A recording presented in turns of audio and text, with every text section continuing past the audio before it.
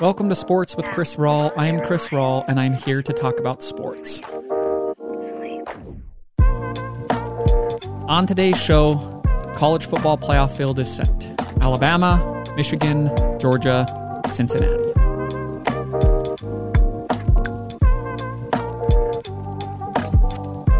Answers to questions, an endless supply.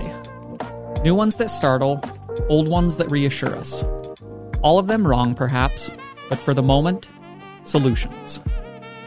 Those are the words of Liesl Mueller, and they are very important for what I would like to talk about today, the never-ending search for answers when it comes to a football team and a coach, and the identity and malleability of a football program. Now, the greatest coaches of all time understand what Liesl's talking about, that the answers are always changing. For the moment, solutions, but that is not always going to be the case. This can happen on a game-to-game basis. This can happen on a season-to-season basis. And this can happen over the scope of an entire career for a coach. Now, when you really hone it down and go game-to-game, I think of the greatest football coach of all time, Bill Belichick, who is the master of the specific, tailored to the opponent game plan. It is how he has made an entire career for the last 2 decades with the New England Patriots, and well before that as a head coach of the Browns and defensive coordinator of the Giants. I was watching the 30 for 30 called The Two Bills the other day about Bill Belichick and Bill Parcells when they were both together with the Giants. And they have a spell where they talk about one of the early shining examples of how Belichick came to be the master of the specific game plan. One opponent, go into your lab and concoct the best possible way to beat this team. In the 1991 Super Bowl, the Giants were playing the Buffalo Bills. And Belichick, he's the defensive coordinator for the time with the Giants. Bill Parcells, he's the head coach. And Belichick concocts this iconic strategy for that game. His defensive playbook, the physical binder from this Super Bowl, is literally enshrined in the Hall of Fame. Again, one of the clear windows in the relatively early career of Bill Belichick that gave us a glimpse of what he would turn into, the greatest coach ever, because of his ability to understand tendencies and rules of the opponent and design something on his end that would break them. So Belichick, if you read between the lines of how he coaches, kind of boils down to one thing. We can't take away everything, so what's the one thing that we must take away? What's the one thing we have to take away that will give us the best opportunity to win? Belichick understands you can't take away everything. That's impossible. So what do we think is the area they will hurt us the most with? All right, let's start there and then move outwards. So going into the Super Bowl, the Buffalo Bills, they have the best offense in football. Highest scoring attack. They're equally great at running and at passing. They have Thurman Thomas at tailback, iconic running back of his time. He's the second leading rusher in football that year. They have an incredible passing attack. Jim Kelly under center. They have Andre Rison and James Lofton.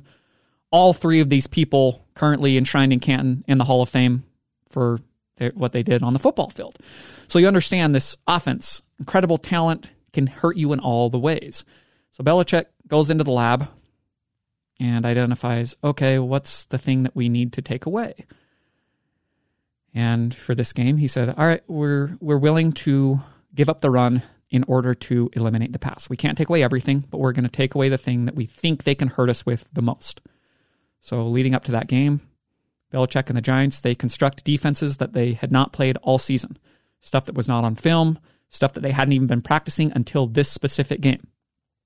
When the kickoff starts, the Giants play the majority of the game with just 2 down linemen. Unheard of stuff for that time, unheard of stuff in present day. It's just not something you really hear of. An NFL team playing the majority of their defensive snaps with 2 down linemen and a bunch of people just wandering around besides that. And yet it works. The Giants end up winning 20-19. It's the famous Scott Norwood missed field goal game. And this is a quote coming from Bill Belichick about this specific game and this specific game plan that he concocted. I think the running game was the least of our concerns in that game. Thurman Thomas is a great back. We knew he was going to get some yards, but I didn't feel like we wanted to get into a game where they threw the ball 45 times. I knew if they had some success running the ball, they would stay with it. And I always felt when we needed to stop the run, we could stop it. And the more times they ran it, it was just one less time they could get it to Reed or get it to Lofton or throw it to Thomas, who I thought was more dangerous as a receiver because there's more space than there was when he was a runner. End quote.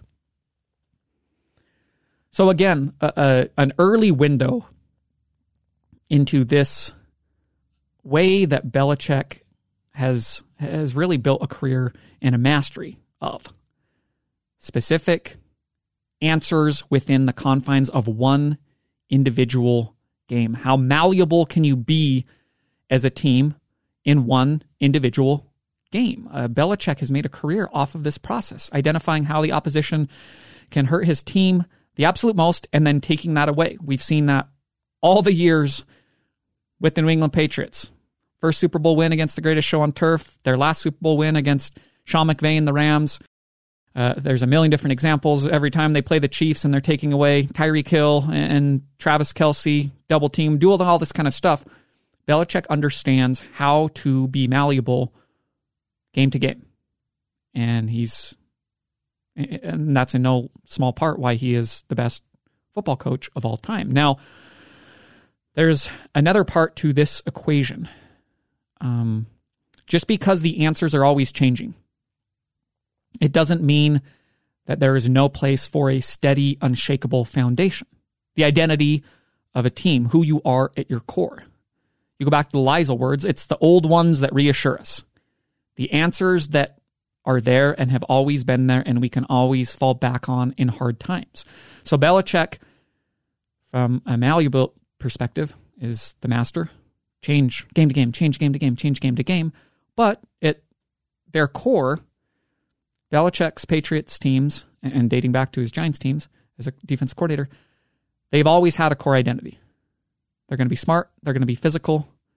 They're going to make fewer mistakes than the opposition. That's what they do in practice over and over. They practice these specific things. How are we going to outsmart the other team? How are we going to be more physical?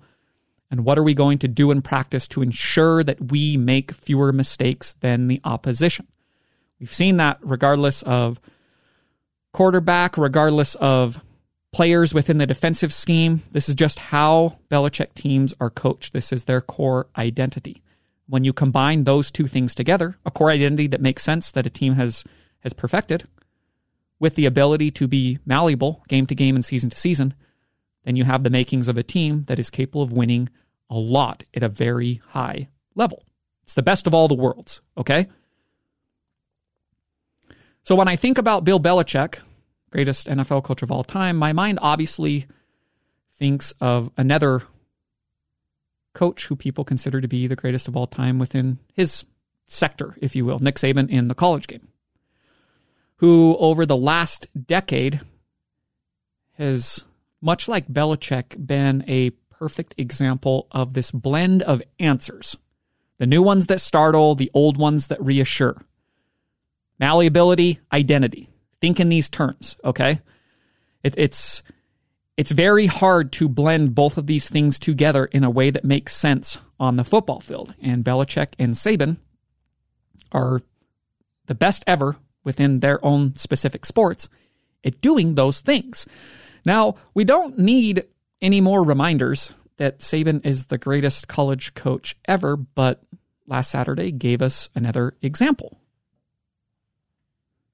Alabama going into the SEC title game against Georgia, they're kind of left for dead after a regular season that was by Alabama's incredible standards subpar.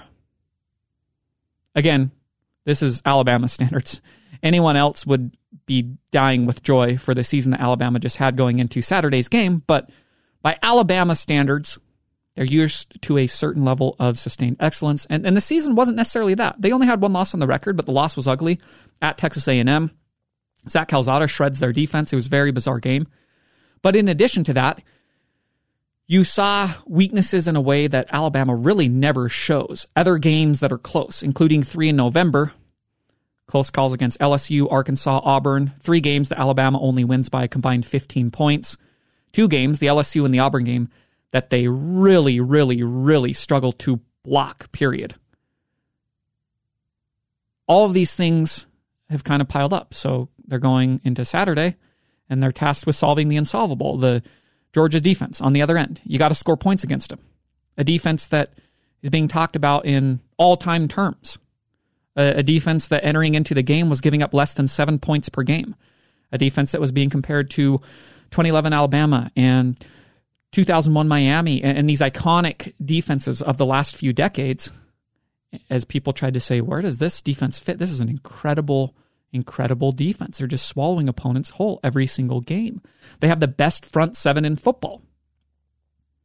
And if you watched November, you would say this is problematic because that Alabama offensive line, they could not block LSU's pass rush. They could not block Auburn's pass rush. And those 2 teams are infinitely less talented and less good at rushing the passer than Georgia. Those were the thoughts coming into Saturday's game. So let's take a pause before we get into the outcome and what is going on with the search for answers and identity and malleability amongst all of these programs that are now going to compete within the college football playoff. Alabama, since Nick Saban took over, it's been 14 years now. Alabama has a core identity, one that has not changed in those 14 years. We are going to recruit the best players in the nation, and we are going to recruit them in great volume. Remember back to last Thursday's show, the importance of that in present-day college football. It seems simple to understand this would give you an incredible edge over everybody, but I don't think we thought of it as aggressively in those terms as we do in present day. The majority of that has been spurred by what Alabama has done under Saban. Such high-level talent, but also such incredible depth of talent. It's unassailable for the vast majority of teams in the nation. So since Saban has been there, Alabama is a recruiting juggernaut. In the last 10 years, Alabama has had the nation's number 1 ranked recruiting class in 8 of those years. So you see this identity. Talent, recruiting. How we win starts first and foremost off the field. It's convincing and showing all of the very best players in the nation that if you come here, you will win and you will go to the NFL and you will make a lot of money.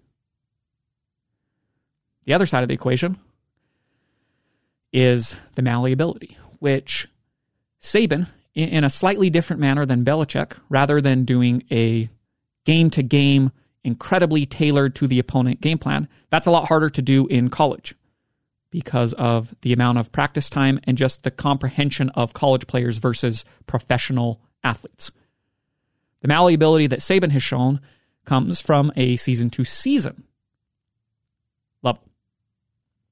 It's been a 10-year shift as Alabama has moved from a defense-first, run-heavy, quarterback-as-a-game-manager team to an offensive-first, air-it-out, quarterback is the star style team.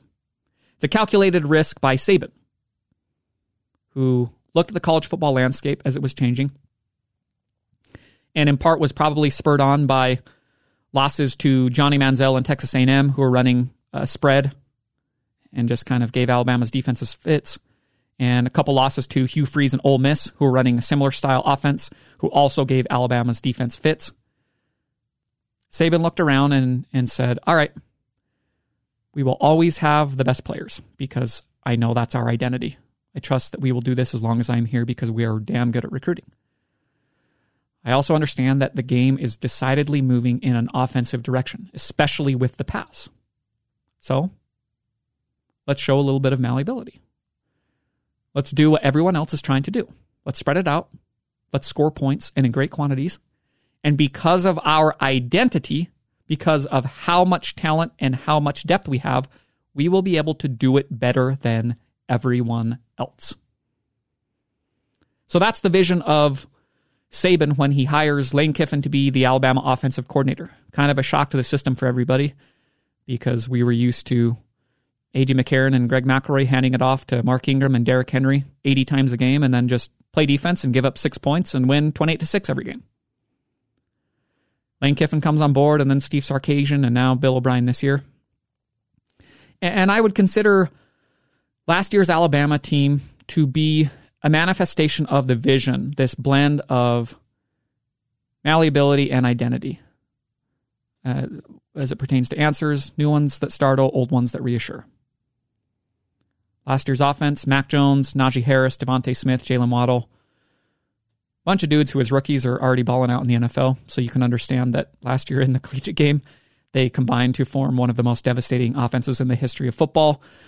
And on the strength of that offense, Alabama runs untouched to the national title. Interesting note, it's also nearly 10 years after Saban's 2011 national title team. Boa constricted a bunch of teams and avenged their one loss to LSU in the national title game with a shutout. With a completely different philosophy. The 2011 team, it sported one of the most devastating defenses of all time.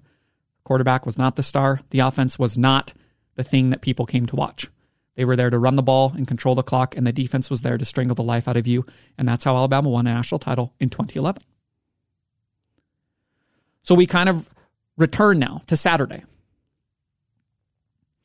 And as I talk about this continual search for answers and what coaches are tasked with as it comes to identity and malleability and how hard that can be sometimes, we look across the sideline on Saturday and who's waiting there for Alabama.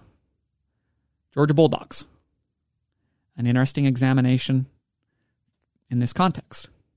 Coached by Kirby Smart, a disciple of Nick Saban, former defensive coordinator of Nick Saban, a man who wanted to build Georgia in the image of Alabama and Nick Saban when he took over the job.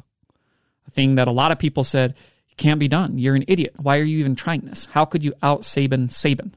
He's the greatest college coach of all time, and he knows how to blend identity and malleability. Identity with the talent, malleability with understanding what football is and what to turn your team into in order to give it the best chance to win. Kirby Smart came in and said, nope, we're going to be able to do that. We're going to be able to match this identity. Talent in great quality and quantity. I mentioned earlier, 8 out of 10 years, Alabama has the number one recruiting class in the nation. The other 2 years, interesting to make note of, because in 2018 and 2020, Georgia ascends to the number one spot. 2 years that Kirby Smart's there as head coach. And he's really crafted the same identity at Georgia that Saban has done at Alabama. He has been an incredible recruiter there, and Georgia has stockpiled talent. Again, quality and quantity throughout the 5 years that he has been at Georgia. And Saturday seemed like it was set up for this perfect Georgia Bulldogs moment, who have not won a national title in a very long time, obviously have not won a national title under Kirby Smart with this current identity. Saturday was set up for this moment that in order to ascend to the mountaintop, you got to go through the king. It's the story of every championship team ever. You have to exercise your demons along the way to winning a championship. It's Jordan beating the Pistons. It's LeBron beating the Celtics. There's a million examples. We know the story. And when you follow teams over the course of years, it's really interesting and fulfilling to watch the journey, especially when you're there for the breakthrough, even if it's not your team, because it's a cool story. You see this team butt its head against the wall for a long time, and then you go, okay, I finally saw them break through. That's a really cool moment. So the king is Alabama. For everybody, but for Georgia specifically, it's really, really Alabama. After Saturday, Georgia has lost their last 7 games in a row to the Alabama Crimson Tide. And going into all of those games, Georgia has been a top 10 team. And in 6 of those 7 games, Georgia has been a top 5 team. So you understand this is a quality Georgia team in every single one of these matchups, 7 straight games. And in all of these games, they have left as the loser. Some people would look at that and say, well, it just means that Georgia can't beat Alabama.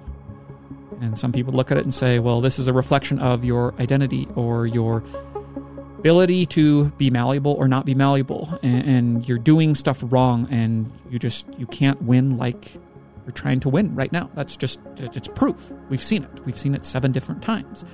And other people would look at it and say, there are an incredible amount of heartbreaking losses mixed in here. Even dating back to before Kirby Smart. I was thinking about just Georgia's history with Alabama as the SEC title game was taking place on Saturday. And I'm thinking back to the 2012 SEC title game when Mark Richt was their coach. And they were this close, this close, to winning that game. They stall out inside the 5-yard line. A touchdown will win the game. Clock runs out. And it costs Georgia a national title berth and probably a national title because Alabama goes on to whomp Notre Dame in the national title game that year. And then it extends into the Kirby Smart era. His first year there, an even bigger heartbreaker of a loss in the 2017 national title game. Georgia's controlling the game. They're up big at half. Jalen Hurts gets benched for Tua. People are freaking out. How can you bench Jalen Hurts? He's been great, and we don't even know about this Tua guy. Alabama storms back, forces overtime. And even within overtime, Georgia drills a long field goal, and then they get a sack on first down. It's 2nd and 20 for Alabama, and it seems like maybe that's set up. Maybe this is the big breakthrough. And wow, is Kirby Smart really going to out-Saban Saban? Is he going to be able to recruit and coach a roster that's more talented and better than Nick Saban? And instead, that 2nd and 20, it's Tua to Devontae Smith for a walk-off touchdown in overtime. True heartbreaker, honestly. And that's followed the next year by another heartbreaker. 2018 SEC title game. This time the roles are reversed. Tua gets injured as the starter, and Jalen Hurts has to come in for him. And Georgia's up by 14 points in the second half of that game. And Jalen Hurts and Alabama, they score the last 21 points to win by a touchdown. Another heartbreaker, You got to go through the king. At some point, you trust in yourself, you trust in the identity, you identify in what areas can we be malleable or should we, and that's how you ascend to the mountaintop. Last year was a total beatdown, and it was kind of a little bit of a precipice moment, I think, for fans and media members' perception of Georgia and the identity and vision of Kirby Smart. Last year they get beat down. 41-24 is the final score. And it's against Alabama, who has completely flopped what they are as a team. We're not a defensive first team anymore. We are all about explosive offense. Our quarterback is one of our stars, and we're leaning into that because we think in present day college football, passing is important, offense is important, and it's important to have a star under center. It's just what Saban and Alabama have said. We believe this to be true, and so we're going to do it better than you. And they have. So they crammed Georgia last year. Stetson Bennett's under center, a former walk-on for Georgia. And coming out of the game, there's a lot of questions, again, from fans and media members about the malleability of Georgia's program. And on a philosophical level, the question about the team and just about teams in general for present-day college football, one that we entered this season with and that we're still asking. Can you win in 2021 playing this brutish style of football in this offensive-heavy environment? Can you win with defense and running and a quarterback who is not your star? So Saturday was supposed to be an answer to that question for Georgia and for Kirby Smart. It was supposed to be a solid, all capitals, yes. That you can craft an identity on recruiting and defense and a run-first attack, and a quarterback doesn't necessarily have to be your star. They can manage a game and make plays here and there. You can win a national title doing that. That's the identity, that's the vision that Georgia and Kirby Smart have for themselves. Doesn't matter if a former walk-on quarterback is under center, as they started on Saturday with Stetson Bennett again. It's kind of a new yet old answer if you're thinking in those terms for this program and this coach. Physically overwhelming football, something that has existed for all of time and only recently has been seen as maybe a little bit of a millstone around the neck of programs. But Georgia and Kirby Smart, this is our new yet old answer. We're going to put you in the meat grinder and we're going to see what comes out. Saturday was supposed to be the answer to that question. Enter is a touchdown favorite. And instead, we see a repeat. In terms of the score, it was an identical repeat of last year. It was 41-24, Alabama wins running away. The star of the game is Bryce Young. The Heisman, he hasn't won it yet, but he is the Heisman winner. He is the best quarterback in the nation. And he was the star. He sets an SEC championship game record for passing yards, throws for over 400. He's just throwing dime after dime from a clean pocket. Shocking, again, if you remember how limited Alabama's offensive line was in close wins against LSU and Auburn, and then they're going against the best front seven in the nation, and on the plays that they needed it, it just seemed like he had a picture-perfect pocket, and he's hitting Jameson Williams 50 yards downfield right on the money. It was another win for the offense over defense crowd. It was another win for the people who believe you can really only win in one way right now in present-day college football. It's got to be with offense, and it's got to be with a star quarterback. It's just too important. The rules are skewed that way. The environment just says this is how you need to win. So, one of the many questions coming out of this game is what I've been talking about. As we think on the next level up, the search for answers. One of the questions, it still remains, that we entered the season with, that we've asked at various points, that we thought maybe we had an answer to as Georgia was dominating the regular season, and now we're back to square one as we enter into the playoff. Can you win with defense and a run-heavy approach in present-day college football, which is dominated by offense and quarterbacks who are the stars of the game? Now, Georgia is lucky. Georgia is both lucky and good, actually, I should say. Because they were good, they put themselves in a position with an undefeated regular season and domination, where a loss in the SEC championship, because of the way that this season played out, they're going to get another crack to prove their vision in the playoff. We don't have a definitive answer, in my opinion, to all of these things that I'm talking about. This search for identity and malleability, and these overarching questions as it pertains to college football about how can you win right now? What's the best pathway? What is the pathway? Are there other pathways? All of these kinds of questions. Georgia is going to get another crack to prove our vision is correct. We have answers. And a lot of you might not believe that they are the answers, but for the moment, they are solutions. Now, it's interesting when the playoff field is announced. Alabama moves to 1. They play Georgia. I'm very interested in that game for different reasons. But the 2 versus 3 is very interesting in the context of today's show. Michigan at number 2 and Georgia at number 3. Because Georgia enters in trying to prove this vision, and they are going against another team and another coach that is looking to do the same thing. Michigan and Jim Harbaugh, who went through a similar precipice moment, in my opinion, as a coach and as a program in 2018, Thanksgiving weekend,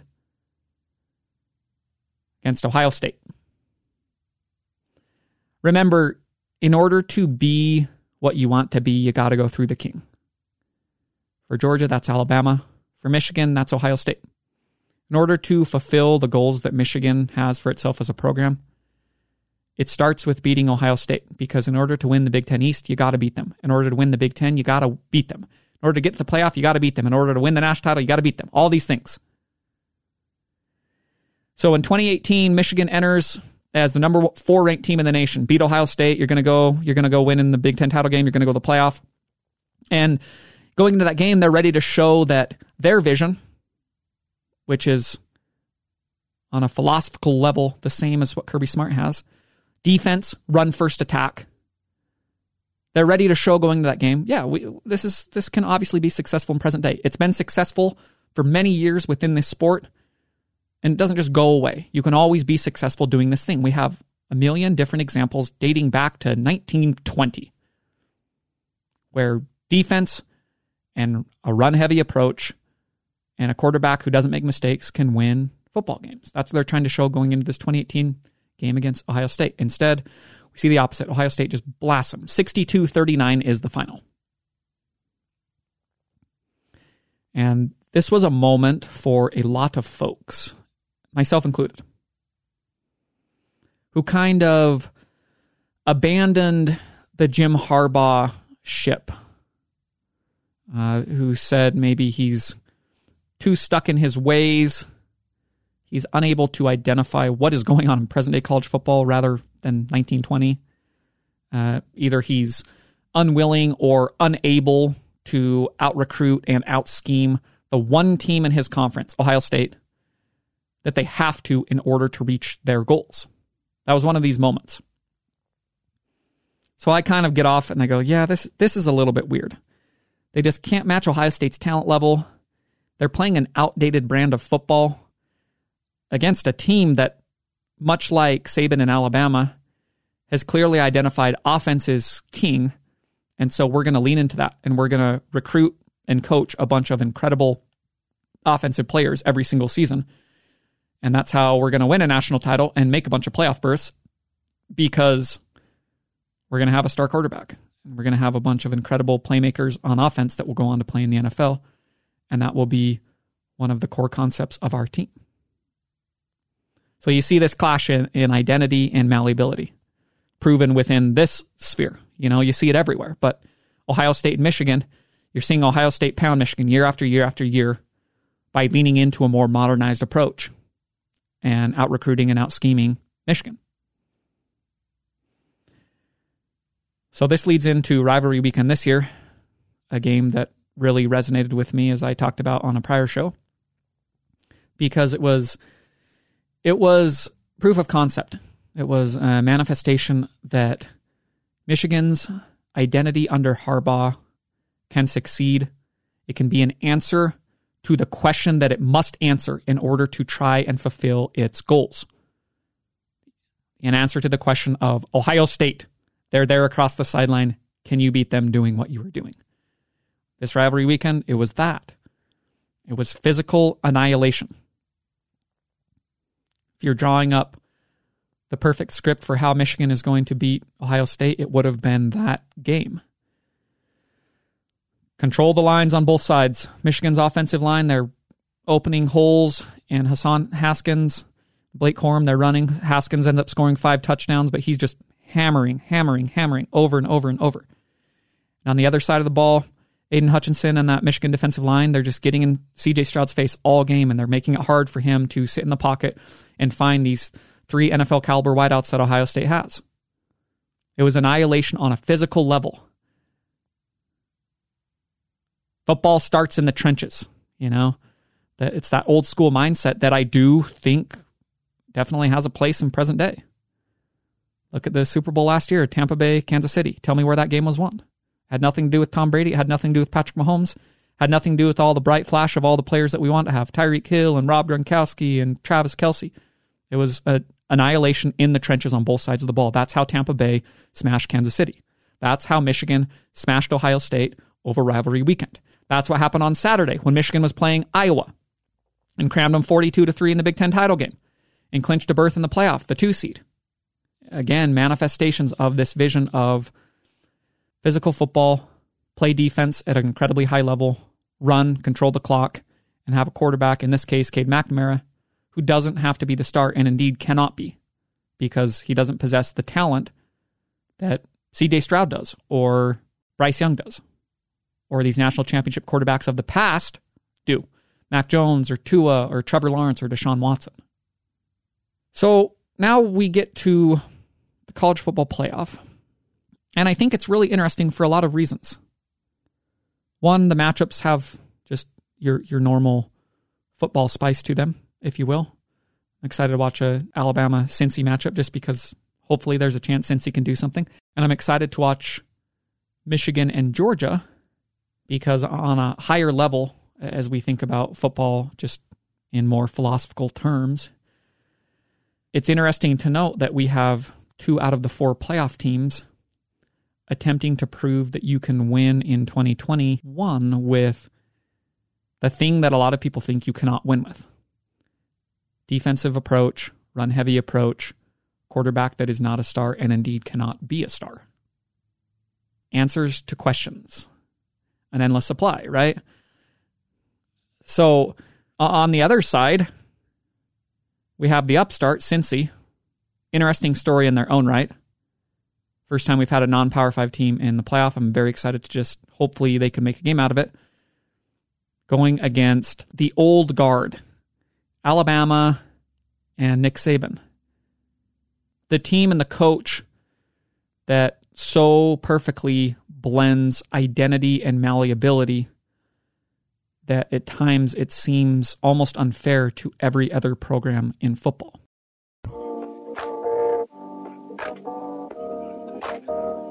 That's who must be slain in order for one of these other teams to prove that their identity in the areas that they can be malleable in are correct, that they have the answers. That Cincy can do that at a non-Power 5 level, they don't have to have the recruiting these other teams do. That Georgia and Michigan can do it with this philosophical approach of defense and running that a lot of other teams have abandoned because they don't think that you can win in present day with it. A lot of interesting contrasts going into this specific playoff. So now we take a month off and we wait. Part about the playoff that I don't love. But as we approach the game, I think it's interesting to think about all of this stuff. Because all 4 of these teams, Alabama, Michigan, Georgia, Cincy, they're going to hope that through practice and study and just the buildup of years within these areas, they're going to hope that they have the answers unlocked. They know the way to win a national title in 2021. New ones that startle, old ones that reassure us, all of them wrong perhaps, but for the moment, solutions.